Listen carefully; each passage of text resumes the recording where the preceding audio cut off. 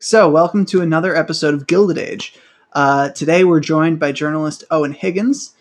The first time I saw your byline, I was at Paste and I was like, "Who the fuck is this guy who keeps taking the top spot on all their top read articles? Like, who is this guy?" Um, and then I started reading your stuff and I got hooked, and I'm really glad that you're here today. You're one of the most clear voices, I think, on the left and just in the space. And your takes I find are fairly consistently, same page as where I'm at. So thank you very much for joining us. It's a privilege to have you here. Thanks, guys. That's very, very kind of you to say. Thanks for coming on, Owen. Also, I want to mention that Owen is he is the author of The Flashpoint, which is a Substack newsletter that's part of the forthcoming Opt-Out independent media news aggregation app. So we're also happy to have him on there. And Walker and I are heading that up. Mark's also involved in the foundation behind it, so we're all kind of involved in Opt-Out. So just want to start plugging that every episode now. That's a good plug, Alex. That was seamless. Oh yeah, very smooth. No.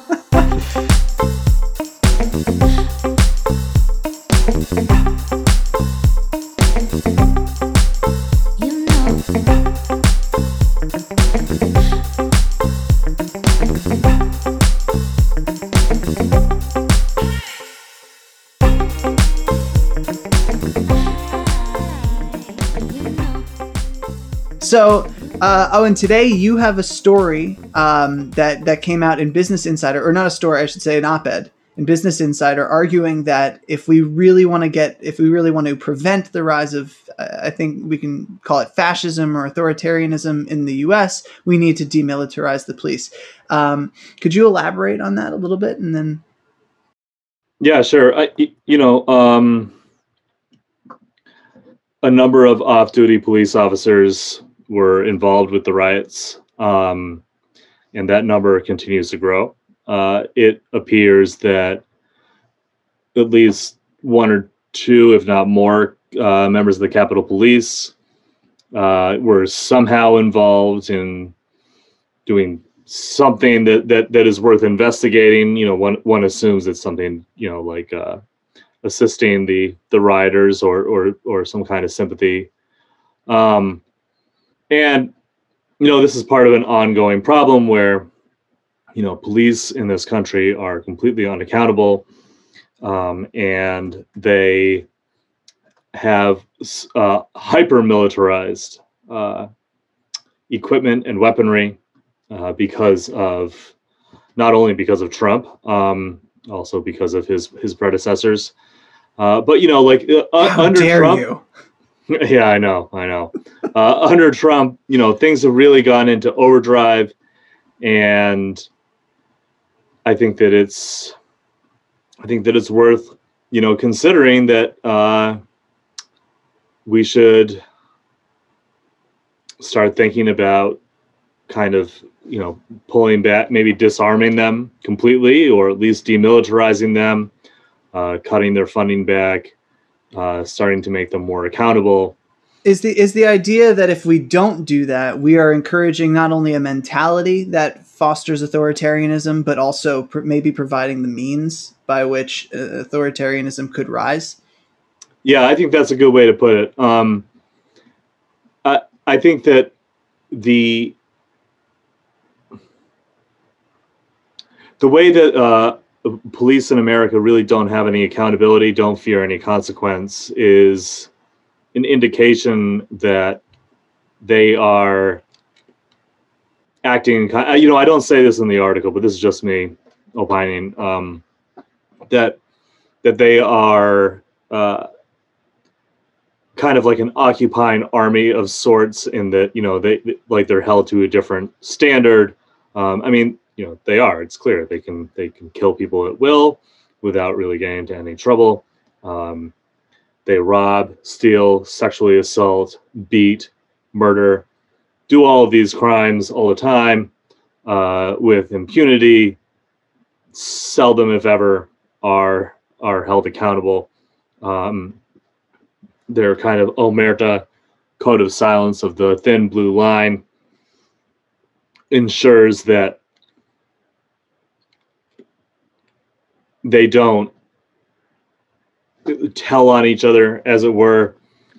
It seems like there's a loyalty to each other over the citizenry. Right. I was just say, like, or even if not individually, to one another, to the institution of the police. And so if you combine that with state authority to use force, and then combine that with military gear from all over the world, most recently like Iraq and Afghanistan, this surplus equipment that has been just going to them over the last few years, I think that then you have a situation where you have an unaccountable group that and to then kind of tie it back to the Capitol riots. This is a group that is very sympathetic to the right wing in general, and especially the far right movement that Trump represents. And so when you have a situation like the Capitol riot and you see a bunch of police there, I think that kind of indicates that there are kind of more problems out there. I mean, and definitely agreed on all points. But with regard to the Capitol riots in particular, on a surface level, the argument that you make in your piece is almost counterintuitive, because the problem was a lack of power on the part of the police, although there's which is why they got overrun and basically had to strategically retreat and let these people into the Capitol to buy time to evacuate everybody. Are you worried that this that the insurrection at the Capitol is going to be used to justify empowering police even further? I am. I would say that I don't think that the problem at the Capitol was that police did not have enough power. I would say the problem at the Capitol was that, the best thing that you could say is the police were unprepared. But the fact that they were armed, the fact that they had military equipment did not seem to make a difference there. And I don't know if I completely agree with that framing, but even setting that aside, I mean, it seems obvious that that's what they're going to try and do, right? I mean, that's what, they're talking about Biden doing a domestic terror law. You have people like, members of the GOP who are kind of like backing him on this. Anytime that you hear someone like Liz Cheney, I think having your back on something is... Yeah, and again, I was not endorsing that framing, but I see it being framed that way, and it's easy to frame it that way, and we already see it going down that path. Yeah, I mean the issue was just that they didn't think that the people in charge, especially the head of the Capitol Police, didn't view a white mob as being a threat, even though not only was this whole thing was planned out online for everybody to see. All the journalists were reporting on it. A lot of people that we know and like are reporting on it. But actually, it sounds like he was warned by other government agencies that this was a threat, and he just decided, no, we're not going to do it. We don't want sort of National Guard to be appearing in front of the Capitol. We don't want that sort of optics, quote unquote, and things like that.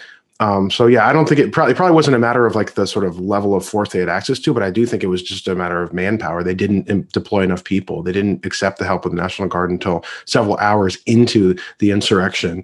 They didn't plan ahead because historically these agencies, not only are they infiltrated by white supremacists, white nationalists and everything, but they also obviously just don't apply their force equally towards the right and left. And that's of course something that you lay out in your piece. In terms of the 1033 program that you talk about, I am curious. And again, I don't know if this was your argument, but I am curious about that idea. Something I hadn't really thought of is just that maybe Walker alluded to, that police people who have these crazy Iraq era weapons, in their basements that they pull out sometimes to antagonize Black Lives Matter protesters and other leftist protesters, that might actually psychologically sort of give them a little more justification for their sort of militaristic tactics in general, and just kind of see themselves as these kind of like occupying force within the United States, when that's not at all their job, and that's not what they swear to do when they're sworn in as cops. And Trump is giving them, legitimacy. He's or not. Obviously, police are a legitimate force in this country, because they are institutionalized and whatever. But what I mean is that he's giving this sort of occupation mentality legitimacy, and giving explicit, like, we have your back, this is okay. And I think that's troubling. That's what I thought of when I read your piece, Owen, was that, we are militarizing a force of people that are being encouraged from the top down to behave judicially. Yeah, I mean, I would say, just to go back to the point that we were talking about just before this. I mean, like, one thing I do want to say, though, as to Mark's point, I know that you weren't making this argument, but about the Capitol being overrun, is that I have seen in some of the Parler videos the crowd, once they broke through, and once they broke through, I mean, yes, like, they would never have treated like it was a largely white crowd, to what you're saying, Alex. Like, yes, definitely, they would not have treated them to begin with like this if they were Black Lives Matter protests or something like that. But there is some video of people, like, on the Capitol steps while people are, like, inside and people are flooding, like, they're just kind of, like, panning, and it's like a sea of angry people. And I think that at a certain point, I mean, like, we saw, like, they had, like, these little, like, dinky, like, metal gates. Like, that's not going to do anything to that. But yeah, like, the 1033 program. So journalist Seth Kirshner, who I mentioned, one of the reasons that I name dropped him is we went to high school together, and he's good dude. He kind of exposed a lot of the program was pretty well known, but he wrote about it back in 2015, and then Obama signed this law or executive order restricting it, and then Seth found that like, that's nice, but none of that has changed anything. Like, he was still doing it. He was just, like, kind of under the table, kind of still passing it to them, or for the most part. And what is that?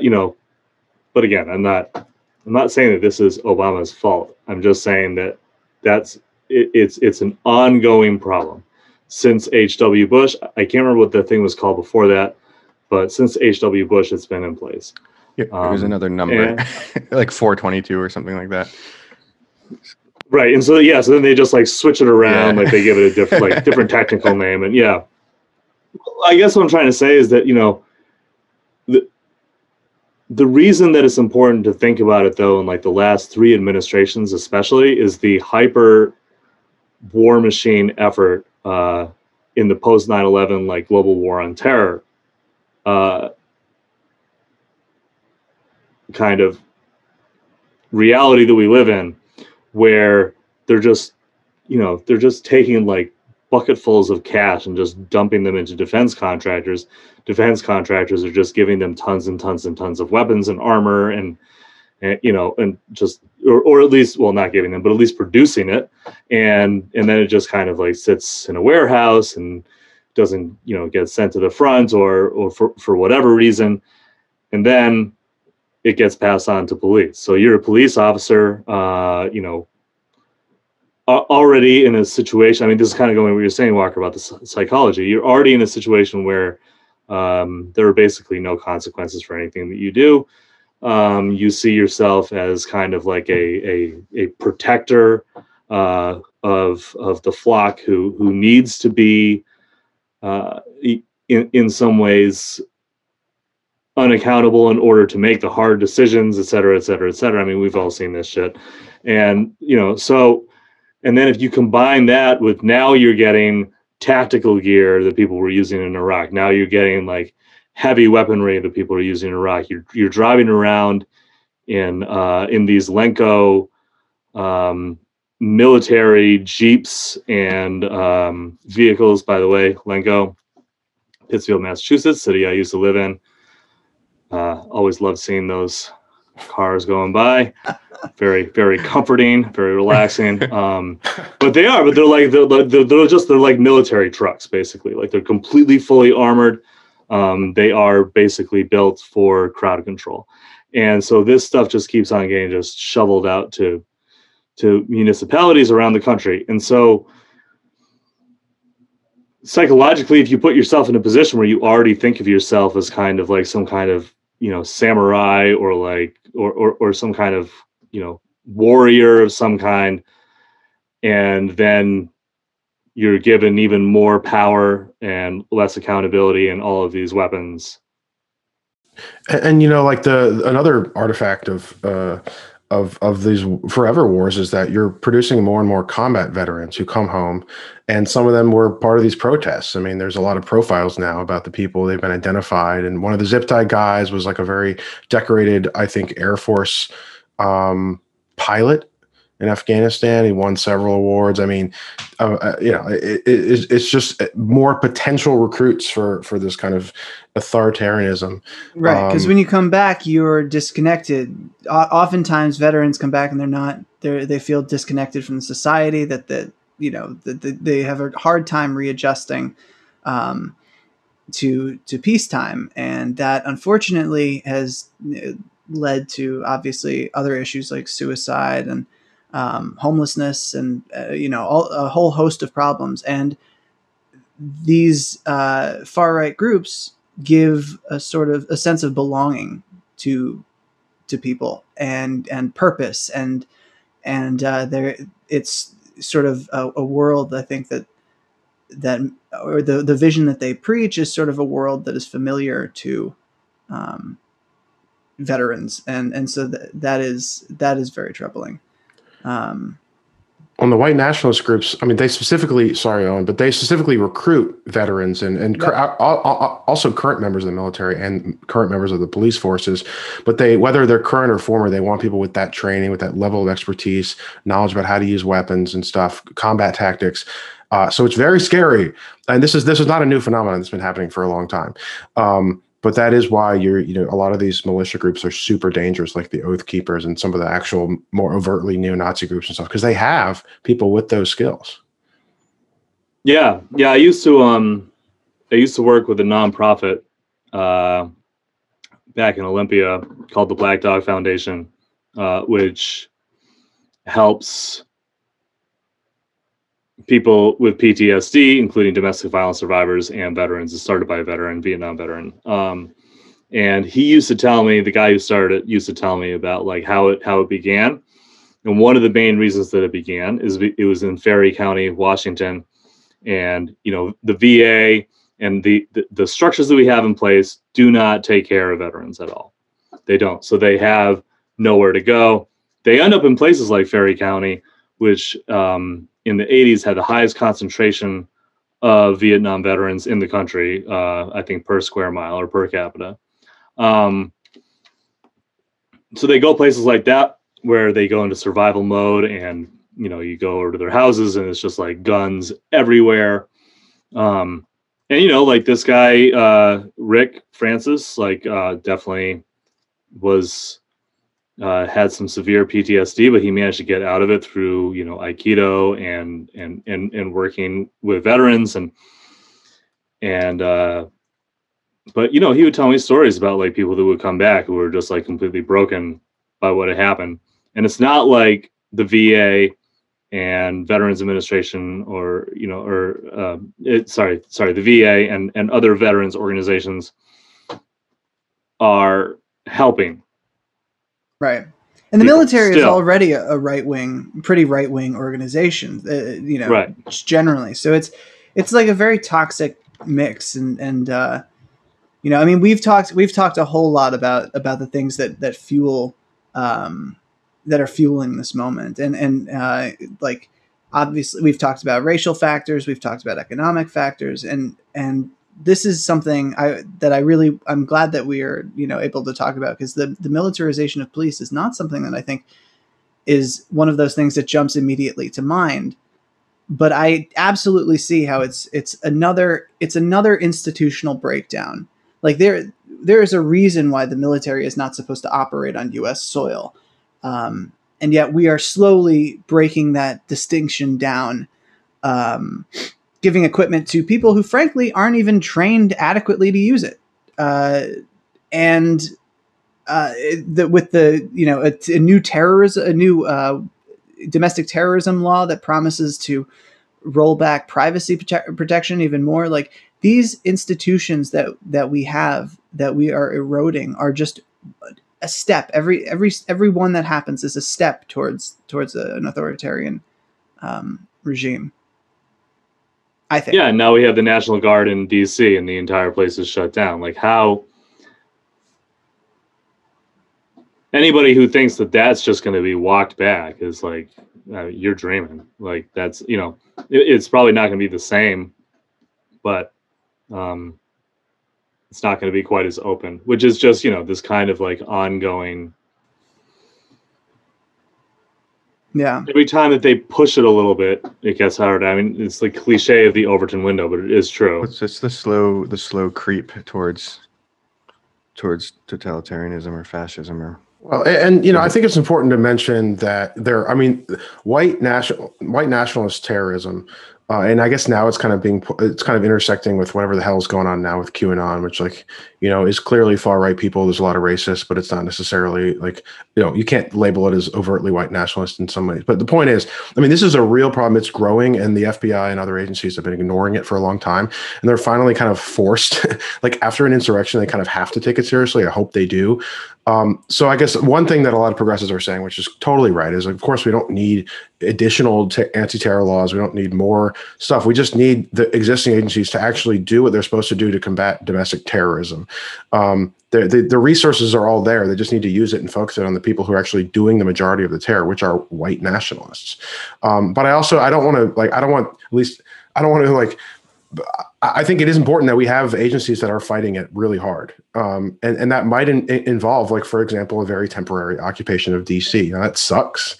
It really sucks. But for the couple days before the inauguration, I'm not really sure what the other option was. There's active threats all over the place for the inauguration day, and actually for the 17th, which is, I believe, today. I guess it didn't happen, thankfully. But, you know, I mean, it's a kind of tough balance where, like, you want to just be completely against it, but also in the very short term, reacting to an insurrection that just happened, I feel like, you know, a week or two, you kind of have to do it. But as Owen was saying, yes, like the idea that they might just immediately walk it back or be back to normal is probably not accurate. So it's going to be interesting to see, like, how all that plays out, and if they actually take, like, the white nationalist threat seriously now. Well, I just want to say that, you know, I think that there are a lot of people who feel that the existing agencies and the existing powers that they have are way too much, and they are not using those powers to deal with any of this stuff. But even if they did, those powers would still not be justified. I definitely feel that way. I feel like Patriot Act, DHS, all of that stuff, complete mistake, needs to be completely rolled back, destroyed. I agree with that, with DHS, absolutely. I mean, I don't think you're going to find anyone here who agrees with that. Just want to be clear on that. Just, you know. Yeah. Oh, yeah. No, totally.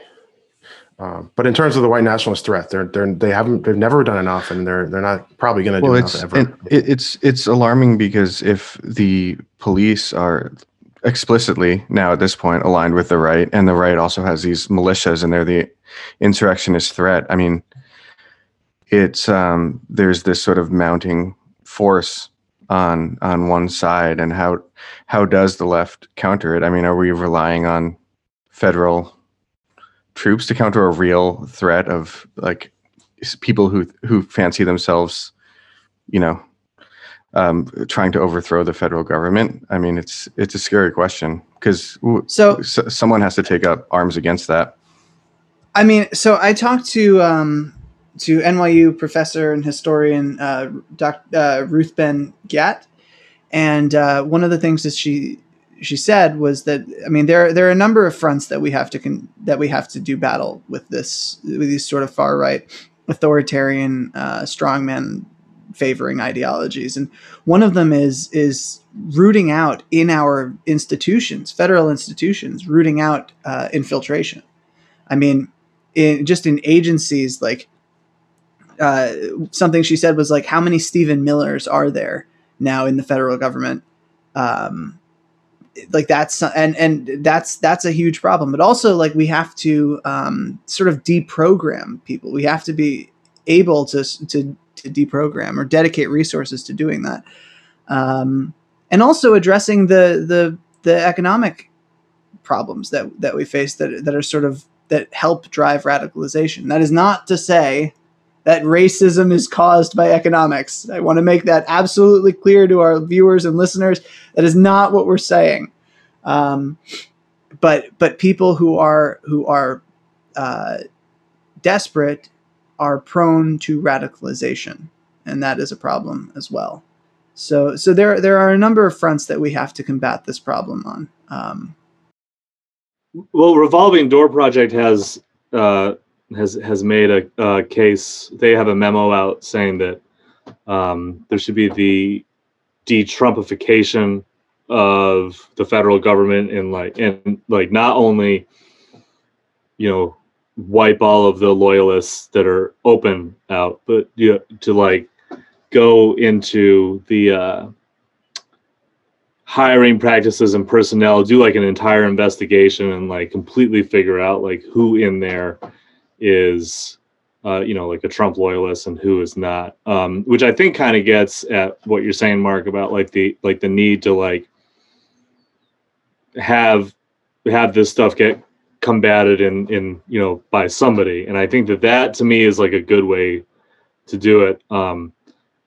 But ultimately, I mean, like, one thing I will say is that ultimately I feel that I'm not condoning the use of state power, to fight this stuff, right? But or I'm not condoning I'm not condoning the Patriot Act or the militarization of the federal government or the overreach of state power in what I'm about to say. But what I do think is that if you have a situation like with what just happened on the 6th, where the legitimacy of the government is basically challenged because these people just walk into Congress and take it over, and I think, at least from my perspective, inarguably, we're there to do some pretty horrible shit. They absolutely would have killed people if they'd found them. But like, if the government is faced with that, you don't have a lot of options in order to reassert your legitimacy. You have to like drop it. You have to, absolutely. And that's the 20,000 National Guard troops in DC right now, and it's tough because I don't like to see that as much as anyone else likes to, and I do agree that it's going to be tough to roll back. Once we take that step forward. We saw that with 9/11. Like, pretty much nothing that all the security steps we took that kind of encroached on rights, none of that's been reeled back. You just don't come back from that. But at the same time, though, if there's a militia, a group of armed people who fancy themselves a militia trying to overthrow the federal government and have the ability to kill a lot you don't, unless like Antifa is going to occupy the Capitol and it's going to be, our militia versus their militia, left versus right, which seems more chaotic. I mean, I do think. Right. No, Mark. This is the age of Reagan hagiography. We would leave it up to the state militias. Okay. Right. But look, but I think the thing is that, so we're all in agreement about that, right? That like the state, in order to preserve its legitimacy, it has to strike back. Like, I think that understanding and accepting that, as the reality of the situation, I think kind of, what people on the left should be doing is critiquing that, pushing back on that. It doesn't matter that the state power is being exercised because of a challenge by the far right. Mm-hmm. Like, it still needs to be critiqued. It still needs to be challenged, because we're not part of the federal government. We're not part of the state. And we all know what's going to happen sooner or later. And so there needs to be, I think that's people just need to be aware that that I think that allowing any kind of power grab here, or any kind of like setting up a norm that's going to be allowed, like, has to be combated 100%, in my opinion.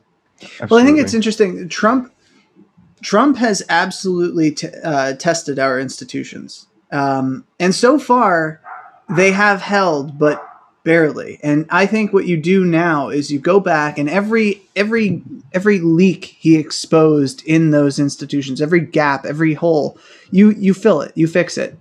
And you have to, and it takes work. But I think the left and Democrats even have to think institutionally, because the right has infiltrated at an institutional level, from the federal level to the state level. They have ingrained themselves in the power structure, and the time is now to reverse that. Well, there were these, you call them holes, but I think they were just norms, and I think we need to that he broke, and we need to psychopath proof everything now, and just and just not expect that every president is going to be a sane person with the best interest of the country in mind, who's going to abide by the norms of predecessors, more or less. And that's a great point, and that just reveals the flimsiness of our so-called institutions. That norms were really just reliant on people's good faith, and that's clearly not around. So whatever the specific norms may be, they kind of, if they're really important, they need to be codified. So you can't just break them if you feel like it, or if you're a narcissistic white nationalist president. So while we're talking about things that are potentially going to lead us down the road of fascism, let's talk about those checks, those relief checks. Who's excited for $2,000 two checks? $2,000 that turned into $1,400 overnight. No show of hands. Okay. No, I think it's awesome. That's definitely what they were saying, and they were definitely sending that message. And anyone who didn't understand that is just stupid or being dishonest. Yeah, greedy, obviously. A leech yeah. to the state. I mean, Yeah. Get a job, people. No, right. I worry about this because we're facing, just to give everybody sort of a rundown, we are facing out of control COVID spread that is facilitating new strains of the virus, one of which is already showing signs that it could be headed down the road of vaccine resistance. We have 400,000, I think, today dead. And we don't really have. Oh God! Yeah, we just didn't we hit that? Oh my. Yeah, God. We don't have a plan to really stop, to contain it. That will actually contain it.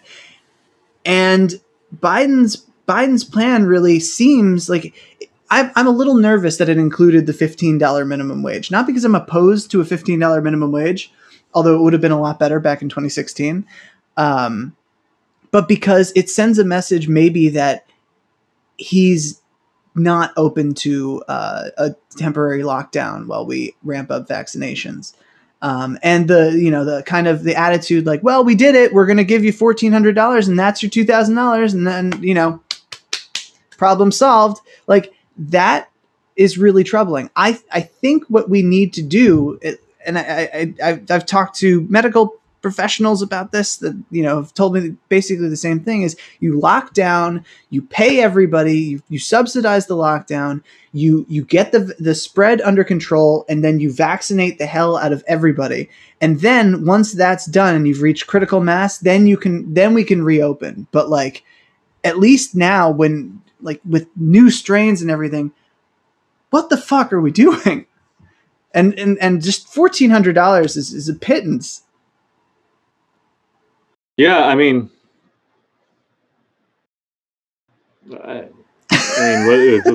do you expect? I mean, this is as good as it's gonna get. You know, like I mean, yeah, it was more than I expected. That is my reaction to the $1,400. Sadly, it's such. I think the problem is, and I know that everybody, all four of us have talked about this, is that what this is going to do is it doesn't matter if what they meant was a total of $2,000. It doesn't matter if anybody misinterpreted it, just didn't understand what they really meant. What people heard was you'll have $2,000. What people are going to get is $1,400 while, you know, they're going through some really, really awful times. And they're going to look back on the way that they were promised one thing and given the other thing, and they're going to blame the Democrats, and they're going, I mean, rightly, 100% rightly. This is an own goal. I mean, like, there's absolutely no reason that this should be happening, other than the fact that, I mean, there's no logical reason other than the fact that, you know, they are playing to their base, which is, you know, their donors, and they don't want to give people something to expect, because then they might expect more things, Right? and that's what this is about, you know. So I was going to say the same thing. That Owen just said. Yeah, like it's a completely unforced error. Like, you don't just tell people something and then give them the perception that you're dishonest. At the beginning of your term, and this applies to Biden, but it also applies to Jon Ossoff and Raphael Warnock, who campaigned on that, and that probably contributed a great deal to their victory to become U.S. senators and to flip the Senate towards Democrats. You know, on a personal level, as a journalist who follows this stuff and was following the legislative back and forth, I actually personally did perceive it as a $1,400 check, because I knew the intricacies of how that last relief bill went, and how progressives proposed an amendment to bring the 600 up to 2,000, which meant adding 1,400. But I don't expect most people to know that. And second of all, it doesn't really matter, because they were out there saying $2,000. There was even I saw a Warnock ad screenshot today, and it was literally a check, and it said 2,000 on the check. On the check. Like, you don't, that is false advertising. And I'm not blaming Warnock for what Biden is proposing. He probably has nothing to do with it. So it's really not on him or Ossoff. It's on Biden. I mean, it comes from the top. And Biden likes to appease the right. And he's still trying to do this with 50 votes. With 60 votes in the Senate without budget reconciliation. What Bernie wants to do is, correct me if I'm wrong, and I think this is how it works. If as the chair of the Senate Budget Committee, he can do a reconciliation deal where it only takes 50 votes or 51 votes, a simple majority of the Senate to pass a bill kind of this magnitude. And so Biden wants to go in there and say, no, like, I've got this pretty big package. And a lot of people on the left are actually saying it's a decent package, $1.9 trillion, but I want to pass it with 10 Republicans. Good luck, man. That's not going to happen. So you're going to have to, it's the exact same thing that happened in 2009, where you go in there, you want to bring the right along, and no one is going to play ball with you at all, but you still water it down in the effort. And then what gets passed is a piece of shit. Right. Yeah. I mean, that's definitely, what I think we're all expecting, right? But I have heard an alternate explanation for this. I can't remember. Somebody posted on Twitter, or I read it somewhere. I can't remember, but and I'm not endorsing this or not endorsing. I'm just saying that this is one possible thing, which is basically, if you put up this package as it is, and you say you can vote for it or you cannot, they have a choice. They can either vote for it or they can try and negotiate it down. If they start negotiating it down, then you just start pulling things out of it and bringing them up to a floor vote, forcing them to vote against it. But the interesting thing about this strategy is that it basically forces them into a situation where they can either vote against every single one of these things, and then have them pass in reconciliation, or they can just say fuck it, whatever, and just vote for it. Interesting. What it basically comes down to is what kind of politician is Biden really? And the reason that I say it that way is that Biden presents himself as an idiot most of the time. I mean, like seriously, like he does. He's just kind of like an aw shucks, I'm just a good guy, don't really know what's going on. But he was also, the chair of the Senate Judiciary Committee. He was in there for 4 decades. And I think that he's not stupid. So need to like think of him in a way that there may be some kind of strategy that by the way, I think is not, I'm not saying that it's a good strategy. In fact, I'm saying that it's a bad strategy. But there may be some idea, he may have an idea of what he's doing that makes sense in some kind of weird DC way. Frankly, to me, the idea of putting this $1.9 trillion relief bill up to a 60+ vote and then pulling things out of it individually, making this entire process stretch for like 2 or 3 months sounds incredibly stupid. But yeah, look, people are fucking maybe desperate. That's the idea. I don't know. People are desperate. They millions of people are out of work. Millions face eviction. We have a situation like, we're talking about who should qualify for a $2,000 check when 40% of adults in the country were struggling to afford basics before the pandemic. Like, what the fuck does need mean in America? It just, like, to me, that is infuriating. If obviously we don't know if that is the strategy, but if that were the strategy in his plan, that is infuriatingly bad politics. Just like the low balling on the check, like, that's bad politics. People heard $2,000. They're desperate. You're giving them less. Now they're going to feel like electoral politics. Look, you're going to have people who look at this and feel like electoral politics no longer serve them. And they're not entirely going to be wrong. And that is going, that feeling makes them a candidate for polarization. And that's scary. Yeah. And I think that, one thing is that, like, there's bad politics, like giving people the impression for a month that you're going to give them a $2,000 check. That's why they need to vote in Georgia, support this effort, put the Democrats in control, then bait and switch them with the $1,400 check, which again, however they were wording it, like, that is the perception. That's really bad politics. This kind of like senatorial back and forth stuff, that's bad politics, but it's just, I find it less egregious, I guess. Yeah, I agree with the bait and switch stuff. And I wonder, I am curious to see how that turns out. And by the way, sorry, I just want to say, like, we're using this hypothetical that I heard. It could just be that what he really wants is a $1 trillion bill with $0 for checks. That's what I worry about. Which is equally like that. That's what I worry about. But I think now that there's been so much focus on the checks, I don't think most Democrats would agree to lower it from 1,400 anymore, because they would get pummeled.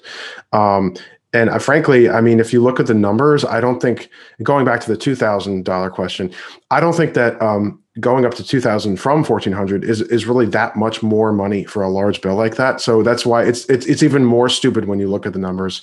It'd be something like 150 billion or something. It's not like that much when you add on. So there isn't really any reason. But I do agree with Owen that, like, this other potential strategy that may or may not be in the works is less egregious. I'm curious how it turns out. They actually were able to sort of maneuver the $2,000 check question at the end of last month to work towards the Democrats. I was skeptical of Pelosi's strategy. She waited they waited until after Christmas to pin it on the Senate. And I thought it would have been smarter to go into Christmas with Mitch McConnell, the Grinch, saying, no, I'm blocking your bill. But they actually waited until a few days after Christmas. But, that seemed to work fine. So I'll admit that maybe my irritance at that was unwarranted. So I'm not going to pretend also that I know how this is going to work out. But I generally think that Biden's kind of like tepid approach to this stuff, his kind of good faith in the Republicans is questionable, especially because, and as you say, like Biden knows how the Senate used to work, right? And I guess up until 2016, he technically kind of was involved in the Senate, although I don't think there weren't a lot of votes he had to come down and break the tie of. But I think even in the last 4 to 5 years, like it has changed. And McConnell's obstruction has gotten way worse. And so I'm not sure that Biden really still has fully grasped or kind of accepted how bad the partisanship is in the Senate. And I don't think that his optimism in that regard is going to really help. Well, I think that the other thing is, and this is kind of like the elephant in the room, as it were, like with what just happened a week and a half ago, a functioning, intelligent, and vicious political party would wipe the Republicans off the fucking face of the map. Yep. Their supporters raided the Capitol, killed a cop. 5 people died. I mean, I would just be running ads of that. Just like them beating cops, like doing all of this stuff. They're running those ads 24/7. That's a great point. The right would be doing that if it were reversed. They would be all over the shit. No question. The right would be getting everything they wanted and more. And the fact that the also right but not as far right is not doing that is incredibly frustrating. Like, how on earth are they not? I mean, and listen, now, the only people who are doing that? It's the goddamn Lincoln Project. And I would never defend those guys, but they're the ones who are they're doing ads now. Stop it, Alex. Stop it, Alex. They're calling out the insurrectionist Republicans as we speak. And it's amazing that Republicans are the ones doing it, not actual Democratic donors or funders that I'm aware of. Those super PACs. Cory Bush is trying to expel them. Yeah. No, so it's like the leftists, the actual people who can do anything, not the armchair Republican Bush era people who are just like throwing liberals money into ads. Like, yeah, Cory Bush and the left are actually going to try and do real shit.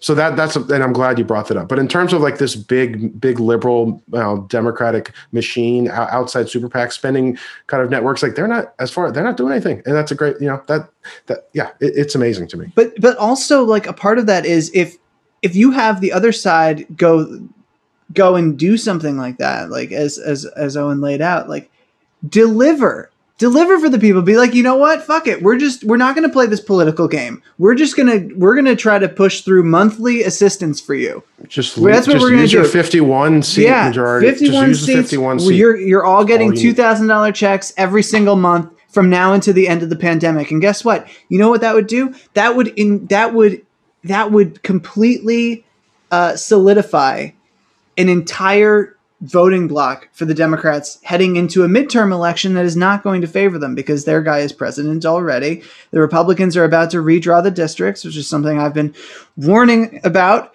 for years, and somehow we still didn't avoid it. It would solidify them not just for the next election, for the next generation. Yeah, this would be like this could be the New Deal kind of moment. Yes, and this is it's or a they moment could just like, fucking do the Green New Deal, which would also do the same thing. It's but a moment would be a much larger. There are a lot of things that they could do, like 2009 again, where the Democrats are faced with they're only going to get one shot at this. They're only going to get one major multi-trillion-dollar like spending package. I just don't see them doing more than that. I mean, I'm open to being wrong. Very open to being wrong. It depends. I mean, they could do this one, and then they could easily. I mean, when this thing started, I mean, didn't they do like they did A Two of them, couple. I I think think, two like- passed, and then the Heroes Act. They passed it in May, the House, and it never went anywhere. But that would have had Right, a but lot of they assistance.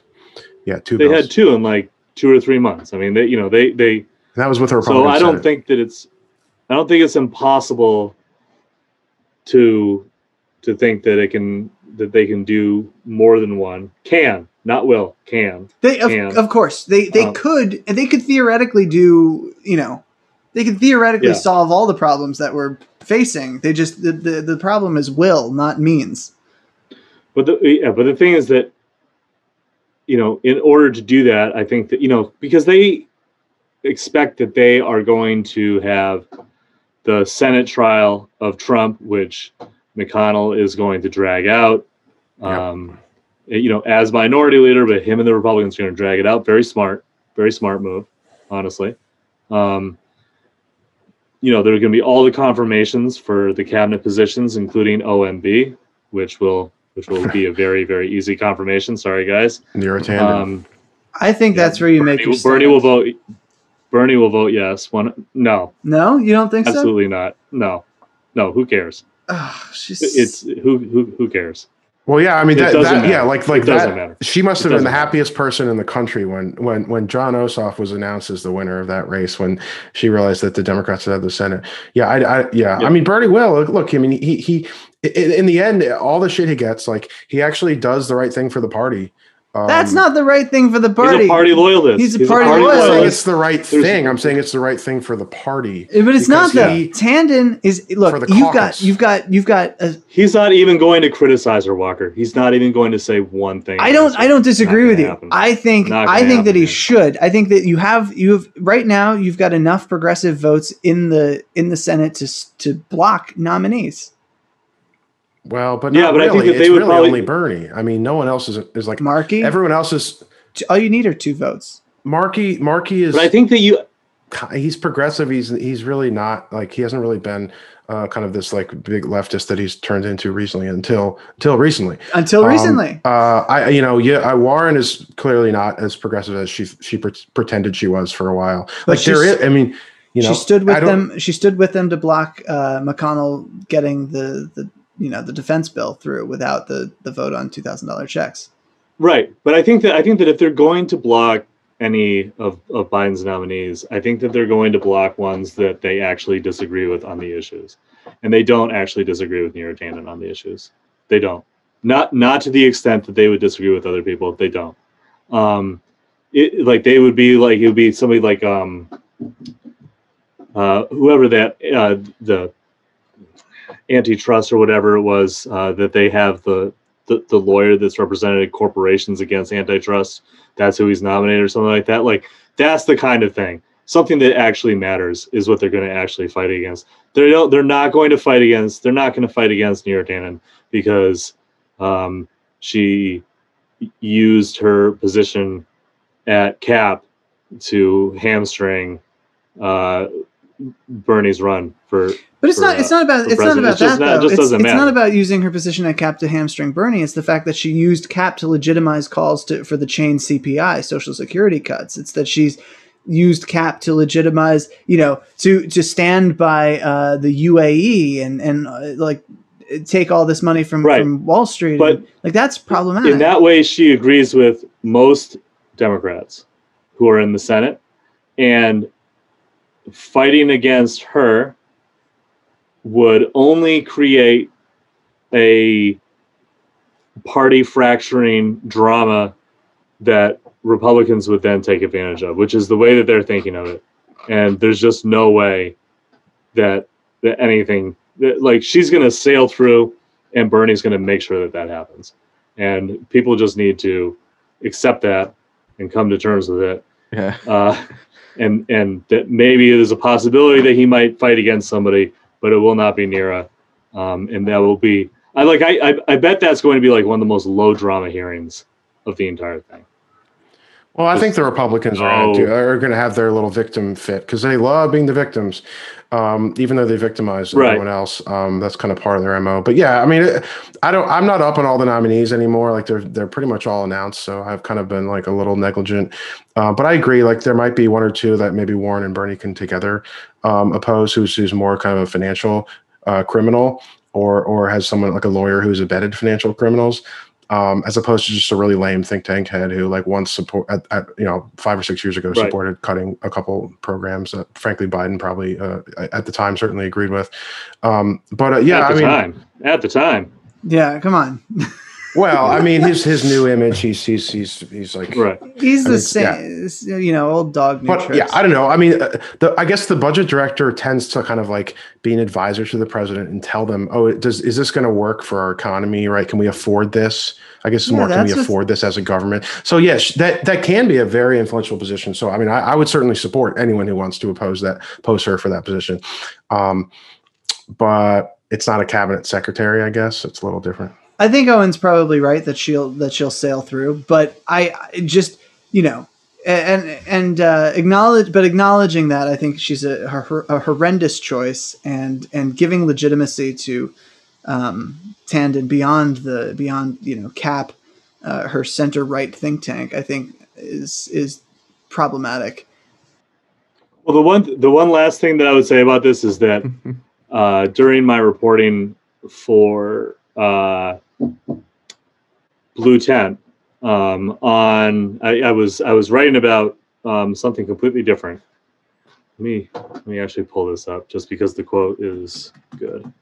As I was talking with Jennifer Epps Addison, who's the head of Center for Popular Democracy, which is a huge progressive. Yeah, they're great. And they're really good. Yeah, they endorsed Bernie. They campaigned for Bernie with their C4, I think.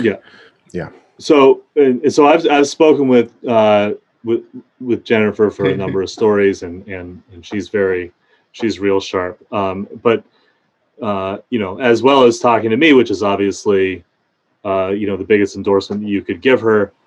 She also is listened to by Biden and his transition team. And what happened was that she had been in contact with them. This is like back in like November, December. And she's like, you guys got to select a real movement leader. You got to select somebody who's doing the work, who's organizing. Oh God. And I remember this. And so they choose Tandon for OMB, and then they reach out to her. They send somebody from the transition team sends her a text saying, "Aren't you happy we brought a movement leader into the administration?" And she said, and I'll quote her here. And I said, "No comment. I really don't think the mainstream people understand that CAP is not a leftist organization, but they literally were like, you should be happy. Like a big movement leader is one of the most important positions. Be happy."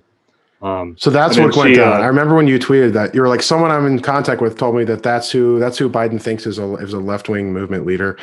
Right. And then like all these people were like, these alt-centrist dipshits were like, "Oh, you're full of shit. Who is that?" Oh, and then like the story came out and like nothing, because you can't say anything to that. So, but I just think that, that just shows that like the Biden transition team, they don't really, the way that this got explained to me I talked to other people about this. Sorry, I'm going off on a bit of a tangent about this, but I talked to a couple other people who I spoke to around DC and around like the organizing world about this specific quote and about what it says about Biden and his the way he's going to be approaching governing. And what they said was that people in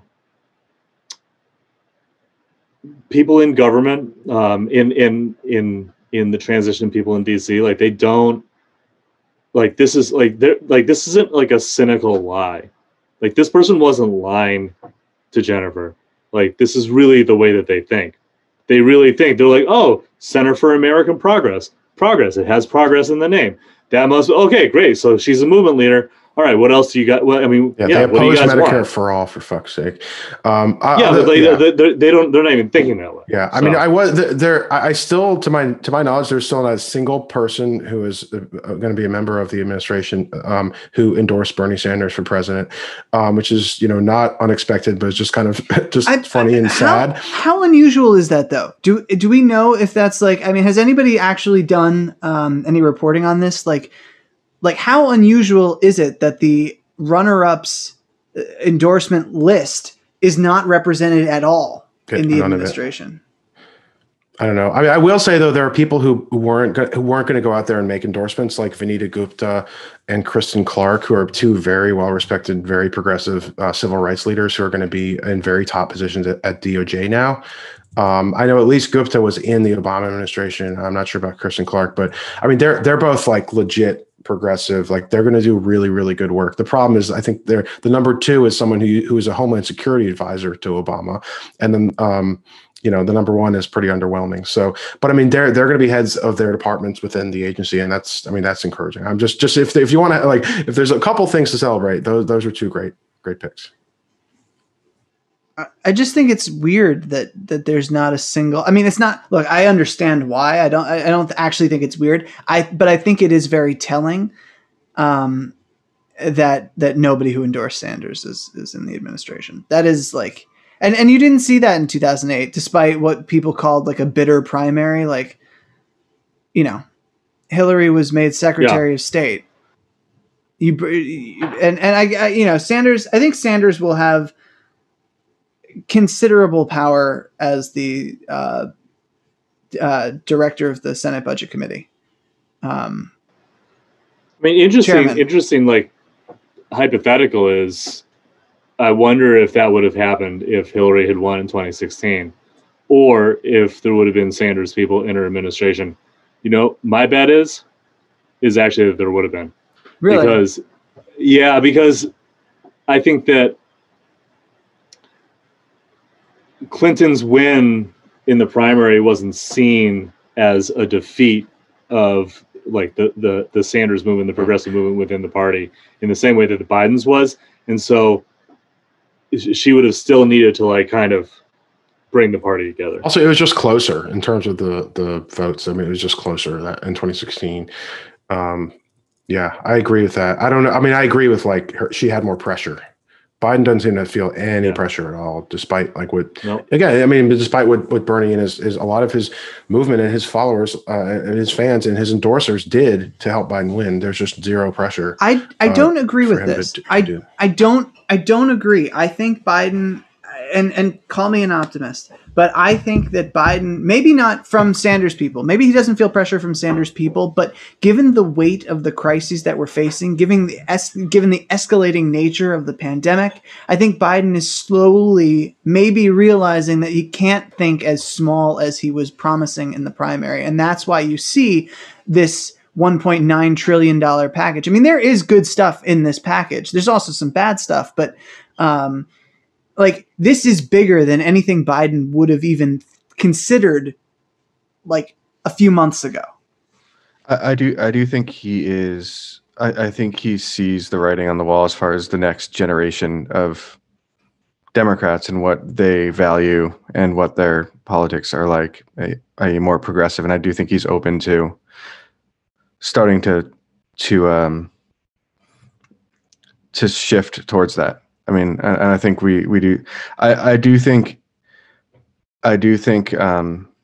he, because of his age, because I don't even think he plans to run for a second term. I do think he wants to just take the Democratic Party, a step forward, and I think he's willing to rethink things that he's believed for a long time. Yeah. Anyway, listen, we don't have. We got to let Owen go. He's got some stuff to do, and we've been going for about an hour. So I just want to wrap it here and say thank you to Owen Higgins for joining us. The smart motherfucker. Hate that you're going to be right about Tandon, but you probably are going to be right about Tandon. And yeah, if I'm wrong, I'll come back and eat a plate full of shit. Don't know about that. No, we won't. We won't make you do that. Hypothetically, it's analogy. Can we, It's not analogy. can we take the shit that the MAGA people actually left on the floor of the Capitol on the 6th? Oh my god!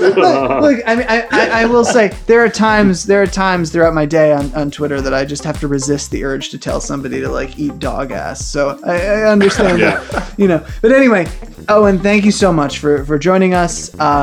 And tune in next time for another episode of Gilded Age. Thanks, Owen. Yeah, thanks a lot, Owen. And we'll Thanks, guys. we'll put all your links in the show notes so people can find you online. Great. Thank you, guys. Thanks. Take care. Bye. Take care.